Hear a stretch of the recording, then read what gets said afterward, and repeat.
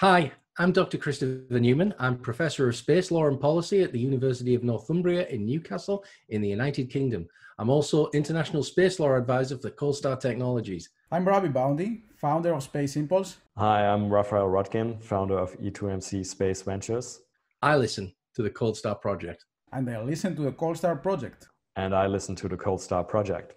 And the amount of times in the early days, literally the first couple of months when I was having my first seed investors get interested in Oxford Space Systems, the amount of time an investor would literally just knock on the door and walk into our office unannounced because of the particular location we were in.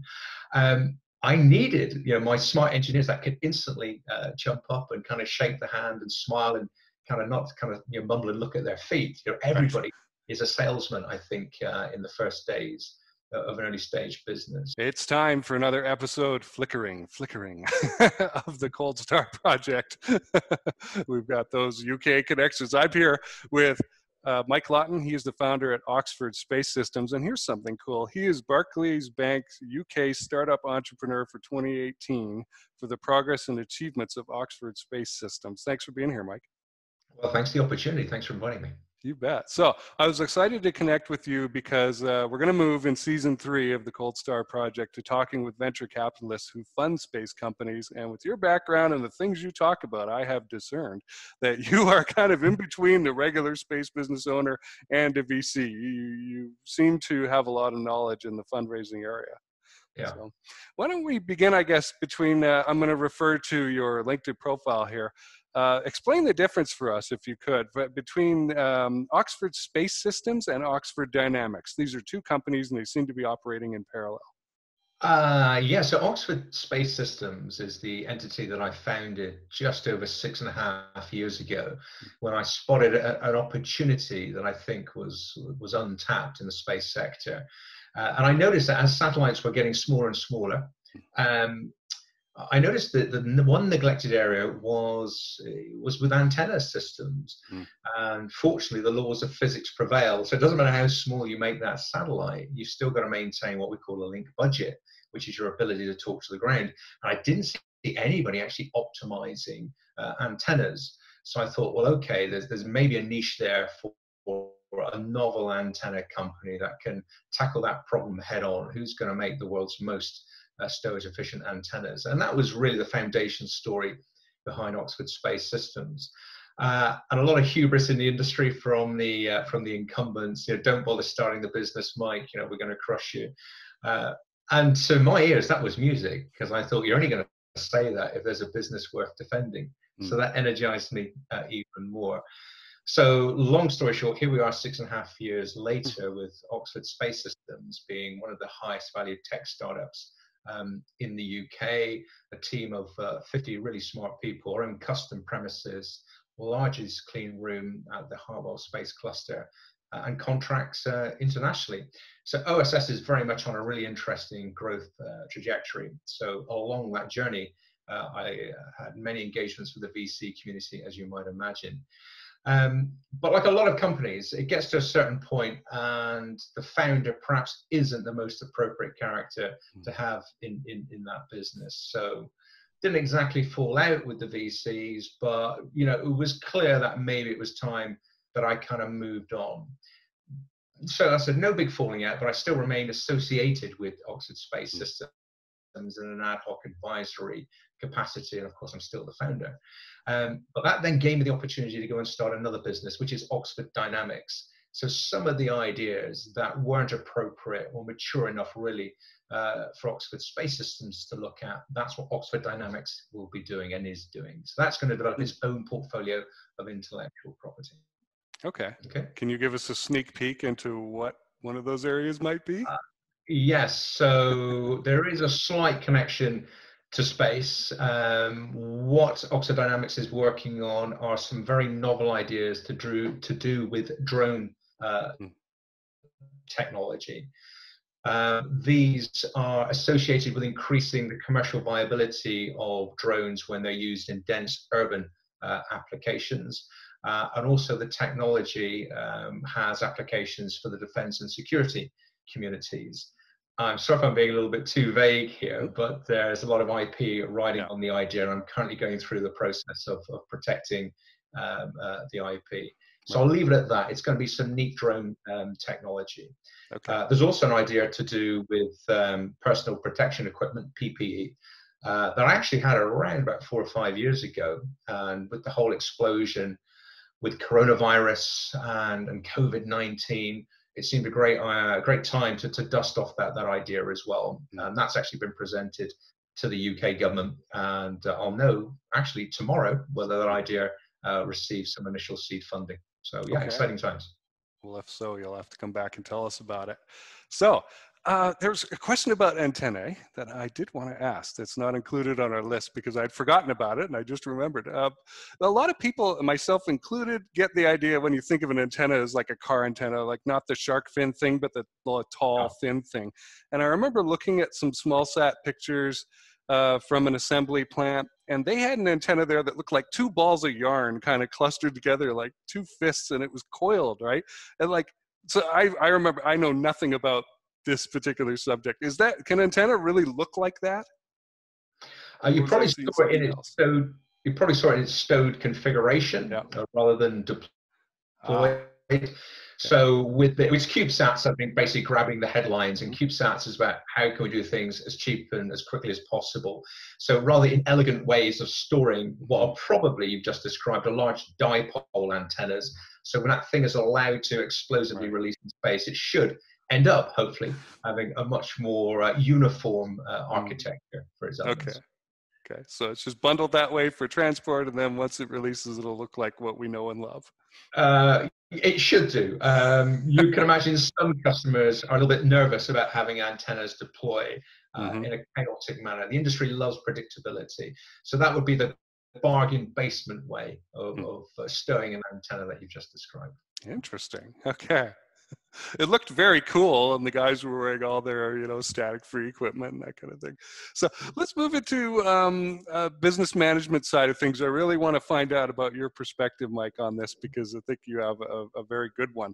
Other than the lifeblood of cash, which is an obvious one, what other measures have you seen as important in your area of focus, which you say is early stage, high-tech businesses? I think out of the trap, it's about getting that right team, getting the right team initially. That dynamic is so important. And I've learned that no one will have the same level of fire in their belly as perhaps the founder. But there's a trick in finding those really enthusiastic people to come and work with you initially. And I've been very lucky at doing that. And although you want really smart people with a strong air of specialism, maybe it's aerospace engineering or materials, you actually also want people that don't mind mucking in. So some great all-rounders. And the amount of times in the early days, literally the first couple of months when I was having my first seed investors get interested in Oxford Space Systems, the amount of time an investor would literally just knock on the door and walk into our office unannounced because of the particular location we were in. I needed, my smart engineers that could instantly jump up and kind of shake the hand and smile and kind of not kind of mumble and look at their feet. Everybody is a salesman, I think, in the first days of an early stage business. So that great all-rounder characteristics is what I look for as well. And if I could wave my magic wand, they'd be fantastic on stage talking about the technology, but then they also don't mind popping back to the office and cleaning the toilets before the investor comes around for a bit of due diligence. So great all-rounders, a lot of enthusiasm, and hopefully people that like that level of challenge will stay with the business as it grows. Because I'm sure as a business matures, you then start to need different types of talent coming in. But I think it's great if you can hang on to that core team, because they do instill a certain mentality and enthusiasm throughout the business. Okay. And the other thing you need is a lot of luck as well. Okay. Right place, right time. Actually, my lead investor in Oxford Space Systems, that was a chance meeting in a coffee shop, believe it or not. And I started talking to him, and I said, "Well, you want to hear about my space business then, if you're an investor?" And he actually said, "Mike, let me just stop you there. I don't do space because it takes too long and costs too much. But I'm going to walk to my next meeting, so you've got 2 minutes to convince me otherwise. And that's what I did. Yikes. Yeah, exactly. So yeah, you need a lot of chance meetings, and you go to parties. You never know who you're going to meet. Yeah, but you've got that 30-second commercial ready to go there. Yeah, that's the other thing I say to any budding entrepreneur and founder. Yeah, have your 10-second pitch, your 30-second pitch, and then that 2-minute conversation that you can literally just do on autopilot, because you never know who you're going to bump into. Yeah. Right. Is there anything specific that you do during interviews to identify that kind of well-rounded person who's ready to jump into any role? Yeah, that's a great question. So I ask a lot about kind of personal interests and examples of how they've helped other people. And I ask them to describe situations in previous employment. What was the one thing that kind of most annoyed you about a previous place of employment? But then more importantly, what did you do to resolve that? Are you someone who wants to help solve problems? And that kind of flushes out whether they're a good fit. And the other thing I've learned to flush out whether a great fit is, I say, if I can give you a whiteboard at one end, draw a line at one end, that's the maximum salary you can take out of the business, but there's absolutely no shares, no equity involved with that. At the other end, that's maximum equity and literally kind of subsistence salary. Kind of where would you put yourself on that board?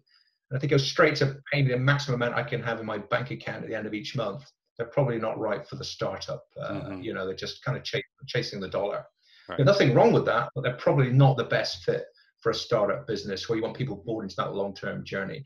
And that's always been a great filter, I think. I like that one. I haven't heard that one before. So very, very cool. And for interns, actually, yeah, when I get into it, because I get inundated with folks at university wanting to come and join. So how do you pick the smart interns that hopefully you can then turn into future employees? So now anybody who wants to do a placement, I forego kind of looking at CVs and things initially. I say, send me a 2-minute pitch video. Tell me what you're going to do for my business, which means they need to go and research the markets we're in rather than just the normal closed way of just summarizing a CV. Right. Because all due respect to anybody studying at university, they're all pretty much carbon copies of everybody. Everybody's got a great CV. You've all studied the same subject. You'll get roughly the same grade. So how the hell do I differentiate? So a 2-minute pitch video. And I always say when I send the brief, at the end of the video, tell me your best geek joke. And that really flushes out the personality. And I've had phenomenally good videos. One guy said, if you want to know the punchline, you've got to interview me, which showed a lot of personality. The open loop. I love it. I love it. The copywriter in me thinks that's fantastic. Very cool. Going back to your LinkedIn profile, Mike, the first line of your About section talks about, this is a quote, getting things wrong slightly less often than I get them right. And I appreciated that honesty, that honest perspective. So the question I've got for you is, how do you know when you've gotten things wrong? What are the indicators and how have you learned to see them sooner? You know what, there's always an amount of time that elapses from a decision till you've got it wrong. And I think the skill comes in, how quickly can you compress that time down so you can steer the ship back on the right course? And I know, especially in engineering circles, we try to be incredibly analytical and we try and quantify decisions. But I think the more times I've been involved in businesses and decision making, the more and more, I'm leaning towards trusting my gut feel. And I think, we probably have a gut feel for a reason. Millions of years of evolution have evolved that feeling. And I think it's a great way of perhaps filtering through some of those decisions. So if it feels wrong, it probably is going to be wrong. So that's my kind of evolved filter, if you like. Awesome. Well, I'm speaking with Mike Lawton of Oxford Space Systems, Oxford Dynamics. I'm curious here, what you believe drives technological innovation? Is it more marketplace interests or is it personal interests of individuals wanting to go out there and change the world? Well, I think it's actually both. So I think if it's in a startup, an entrepreneur, then I think it's a desire to really change the world. And I don't think there's anything more frustrated than an entrepreneur. You know, the world won't change fast enough to their view of thinking. And I think that's a great driver for technological change. But those innovations that we end up actually hearing about obviously have to be underpinned by a solid business model. I think there's enough entrepreneurs out there that probably have started their first businesses, but maybe have not focused perhaps as strong as they should have done on the business case as well. Mm-hmm. So I think, yeah, a lot of tech entrepreneurs are driven by a desire to change the world, but then very quickly that business model driven by hard economics kicks in. Right. Yeah, we see this a lot in space, where the interest in developing a technological capability is where it starts. So that's what I've seen is the interest in developing technical capabilities, and then the sudden realization of, we've got to make some money with this. Right. Someone's got to buy this. Yeah. Right. So you really do need a customer, folks. Build it and they will come is really not the way the world works, despite what the movie says. So what organizations, Mike, are you watching in UK new space? Yeah, I think we've got a really exciting ecosystem in the UK, and it seems every week you can read about a new UK company bursting onto the scene. I think that's a great reflection of how the government has supported the space sector. I think there's 10 sectors they want to grow as they see as strategically important to the UK. So space is one of those benefactors. I think one company that I'm really quite interested in, because I know the guys that founded it, and this is In-Space Missions Limited, founded by two of the ex-directors from Surrey Satellite Technology. They left and founded In-Space about a year and a half ago now, I think it is. And what the guys are doing, they are operating in a really niche area of working out that there are a number of people developing payloads that ultimately will perhaps need their own constellation. So they're providing a one-stop shop of getting your payload on orbit quicker and cheaper than other folks have done before. And their secret is they've designed their own highly configurable, highly scalable bus. And they've done some neat things inside in terms of the technology to massively collapse the amount of interconnects and harnessing. So it's quite an elegant solution to get payloads on orbit quickly. And if that particular configuration works out, then that automatically becomes the satellite that perhaps you'll want to commission for your constellation. So it's a great way of getting that first IOD money, but then being able to build out and supply constellations for customers globally. And because of the way they've structured the company, it means they are really attractive to the UK MOD. And the MOD, the Ministry of Defence in the UK, really wants to start maximizing its use of space for sovereign defense implications. And the way In-Space have structured their business, this scalable platform actually hits the sweet spot of what the MOD wants to achieve as well. So it's a lovely little business model they've put together, growing rapidly. And I think a great sign that they're getting things right is that investors are approaching them to see if there's interest in external capital. Okay. What is the art behind you there? It's a black and white print. Oh, that, yeah. Vaguely rocketish. It's actually, yeah, it's I bought that when I was in the US at the Kennedy Space Center. It's actually one of the first, sketches or technical drawings of the Apollo launcher. So it's one of NASA's official technical drawings now available to buy. Yeah, it's really neat.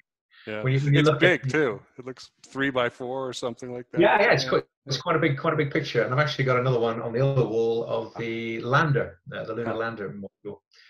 It's great to see kind of hand-drawn technical drawings. Just kind of remind you how far we've come, but just how ambitious those projects were, I think. Right. And and now we don't have to worry quite so much about tolerances and drawings and fitting layers together because we've got AutoCAD. Oh boy. I spoke to a guy at the Kennedy Space Center, and he we're near one of the kind of rocket engines, and he said, "You know what? We could never build these again today." And I said, "Well, what do you mean?" And he said, well, these were artisan. We had kind of the drawings, but for them to actually work, there was a lot of skill in handcrafting, machining the components. All that skills have now retired or unfortunately died. So there's no way we could build these engines today. Yeah. Right. It's kind of scary, isn't it? It's like, we'll have to adapt or relearn or something, Yeah. We read about, losing technologies from ancient civilizations. You think, how is that possible? And you think, well, actually, we managed to lose the technology from, just 50 years ago. Right. I wasn't going to go there, but you did. So that's cool. I remember seeing a video about, I think it was a Dutch company that had developed some kind of mesh product that could be very hot on one side and would not transfer the heat to the other. And it had been around since I think the 60s or something. And they had lost the technology to make this thing. And you can think about how many applications that could be useful in. So I thought it's happening more often. I thought you were going to start describing a magical product called Starlight. That's now kind of infamous stuff. Have you heard about Starlight? No. Huh. It's a great story. It's on Wikipedia, and if you Google, or if you go onto YouTube and just Google Starlight, and that's LIT on the end, it was actually invented, believe it or not, by a British hairdresser, a very eccentric inventor. And he claimed he'd come up with a very cheap thermal coating that could outperform anything on the market. And at the time, we had this crazy live science TV program in the UK called Tomorrow's World. So he was kind of brought on the program as kind of like the joke element. He's going to fail in this live demonstration. And he got an egg and he painted it with this kind of Starlight stuff, got out a blowtorch, literally got one side of the coating glowing red hot, instantly took the blowtorch away and cracked it, and it was completely liquid. And that completely exploded interest in the product. In Starlight, he had NASA chasing all the defense guys, but he would never reveal the formulation. And every deal people tried to do with him fell through. And the secret of Starlight was taken to his grave. And he claimed it needed no exotic materials. It was a combination of hairdressing chemicals and products you could find in a domestic kitchen. Crazy stuff. Another use for fish oil, folks. Yeah. Wow. This is Jason Gannigan from Cold Star Tech, and I'm excited to share with you a new offer from Cold Star that we are bringing out to help both space founders and venture capitalists who fund space companies. And it's on two levels. The lower level is a VC who is looking at possibly funding a space company, but they just don't get it. Right? And a lot of tech founders want to come out and create some sort of technical capability, but they do not understand business. And so you'll look and you'll go, where's the customer here? Where's the business model? And they'll go, but I want to make rockets or something, right? And it's really cool. Well, that, as we know from the dot-com era, is not a viable business model. And so you bring us in. We've got great technical expertise on the space side, folks who have done this sort of assessment before, like our technical engineering advisor, Dr. Rick Fleeter, myself in the process engineering field, plenty of other people with brains to look at this problem so that you don't have to blow your brains out trying to figure out how to make this work. And on the company side, it's a benefit for them because we will show them the roadmap to how you're going to get funded, how you will want to fund them, what changes to make to get VCs excited about putting money in. And so that's good for you. Right? The second level is at a deeper and higher level at the same time. It is for venture capitalists who have given a seed round to a company, a space company, and that has gone on for a little while, 6 months, a year, something like that. And it is time, as COVID has made it, to double down or get out. Those are pretty much the choices, right? It's time to invest further in a thing we already know, which seems to be the direction VCs are going in right now. They don't seem to want to look at new things or stop, just kill the project. And so the good news is, in that situation, there's a lot more going on. There's more meat for Cold Star experts to get in and analyze, right? You're going to have processes in place, whether they know it or not. We'll be able to flowchart those and maybe accurately document them for the first time so we can get some kind of value chain going in the organization. We'll be able to test whether the leadership is the right group of people or whether you're missing something, the strategic direction, the business model, all this stuff. So if this sounds interesting to you, reach out to us. You can email me at jason@coldstartech.com or just connect with me and message me on LinkedIn. That's probably the best way to do it. And I'm excited to talk to you. The kind of transformation that we're able to offer here is beyond anything you'll see out there. And as a VC, this will save you so much time and energy, right? Like if you're a VC and you've got 100 companies to look at, you've got 3 days a year to look at each one maybe, right? That's not really good enough, is it? Wouldn't it be better to have experienced, expert space people who understand space, right? Look at this investment and tell you, here's a grade, right? Here are several grade areas. Is this thing ready to pour gasoline on the fire, or is it just going to go up in smoke? This is Jason Kanigan from Cold Start Tech. Let's get back to the interview. Well, speaking of sort of making up things in a cauldron like that, you talk about the dark arts of raising finance for tech businesses. Let's educate our space listeners on some concepts in this area. Where do you begin? What is the dark arts of raising finance? I mean, obviously, it's all got to be legal. Where do you start with this definition? Yeah. So I think the number one mistake I see when tech entrepreneurs pitch for money, they always talk about the great technology they've developed, and they love talking about the features of the technology. And that's completely understandable because, you know, they live and breathe the tech, and that's what gets them excited. But they don't understand that the audience they're in front of wants to know how you're going to make them rich. Mm-hmm. It's not about how great your technology is, it's about the business case. So when I was pitching Oxford Space Systems, I always talked about the pain of the problem I was solving, and I translated that into hard financial value for my end customer. I almost let the investors say, well, okay, Mike, what is the damn technology then? So I almost kind of get the investors to kind of open up the conversation. So I think the number one rule for the dark art is talk about the business case, show that you understand how investors think. And that will transform, I think, any pitch. Right. I think the kind of dark art lesson number 2, we touched on it earlier, and that's learn to summarize. You should get that pitch off in 10 seconds, 30 seconds, and 60 seconds, you know, and a couple of minutes tops. And I think I've got it down to I must have it down to fine art from the quantum of money we've raised for OSS.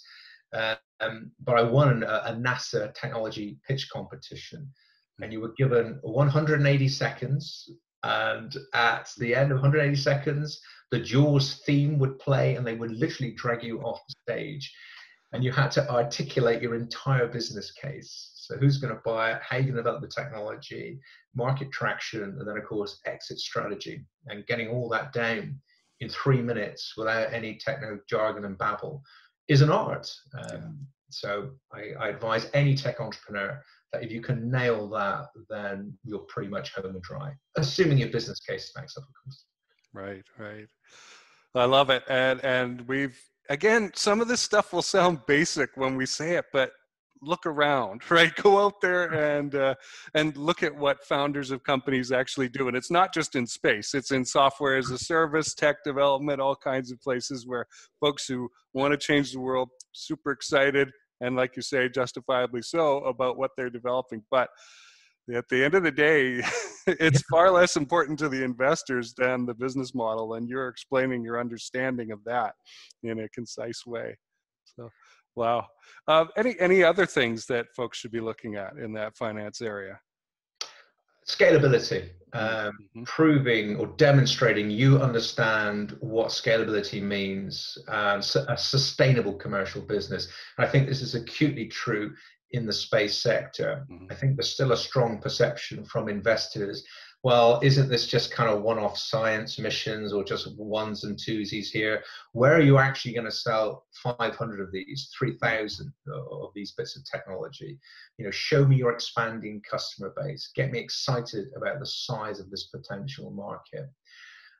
So if you're pitching, especially if it's hardware, understanding how you scale hardware into a production environment, because that's another skill set completely from the R&D world. So showing that you understand scalability and sustainability of a commercial business model is absolutely critical as well.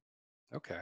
Mike, are there any books or video presentations or something that you've seen recently that you would recommend other people go look at? I actually spend a lot of time looking at material outside of the technology sphere.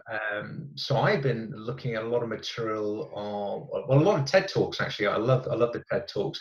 And I love things on emotional intelligence, about understanding how to engage and judge reactions from the audience. I can't think of a specific video that's jumping to mind at the moment, but I would suggest to any tech entrepreneur, break away from the tech a little bit and understand the emotional intelligence angle to your work and what you're trying to achieve. And there's tons of great stuff out there, especially from the TED stage on emotional intelligence. Right. Well, let's finish up then with a question to dig in a little bit on that, because I think it's important to you, obviously, and I can attest to the value of it. People don't make decisions rationally. They think they do, but and they justify rationally, but they make them emotionally. So what would you like to share about the value of understanding emotional intelligence and applying it in a fundraising situation? I think this applies mainly to males. Actually, men don't like admitting that when they're wrong, when we make mistakes. It's that classic alpha male ego. So I think having a bit of hubris, knowing that you make mistakes, and being honest that you are fallible as well. And you know what? Cut other people some slack as well. Especially if you're building a team, you are going to make mistakes. This is unexplored territory. You should be pushing the envelope. So allow other people the latitude to make mistakes as well. Because you know what? Life is a journey, and we're all on this journey for once, and we're never going to come back this way again. So we're all constantly learning. So I think if you realize that and just be a little bit more kind of honest with yourself, honest with people around you, and I think that honesty then echoes in the eyes or is seen in the eyes of the investors. They don't suspect that there's any BS there. You're admitting you make mistakes. Perhaps you show a few of the mistakes you've made along the way to get in front of this investor. And I think showing that you're not some kind of infallible Superman, I think is much, much more important, I think, to an investor than pretending that you're infallible and you're going to change the world without making a single mistake. Right. Right. Yeah. A little self-honesty is good. And this humility that you're heading. Bit of humility, a bit of honesty. Yeah. Excellent. I think the world would be a better place if we just admit, we do screw up a lot. Right. Right. Well, awesome. Well, this has been Mike Lawton, the founder at Oxford Space Systems and something new called Oxford Dynamics. Mike, where can people connect with you or find out more about Oxford Dynamics? Well, we have a website. It is www.oxdynamics, so oxdynamics.com. And of course, on LinkedIn, you can track me down.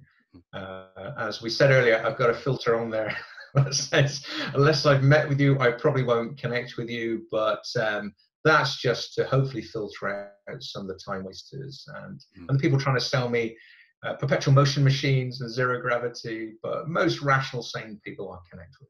Yeah. Excellent. All right, Mike, thanks for being here and sharing some of your knowledge today. Great. Thanks for the opportunity. Been fun. Hey, this is Jason Cadigan, the host of the program. Thanks a lot for listening to the Cold Star Project.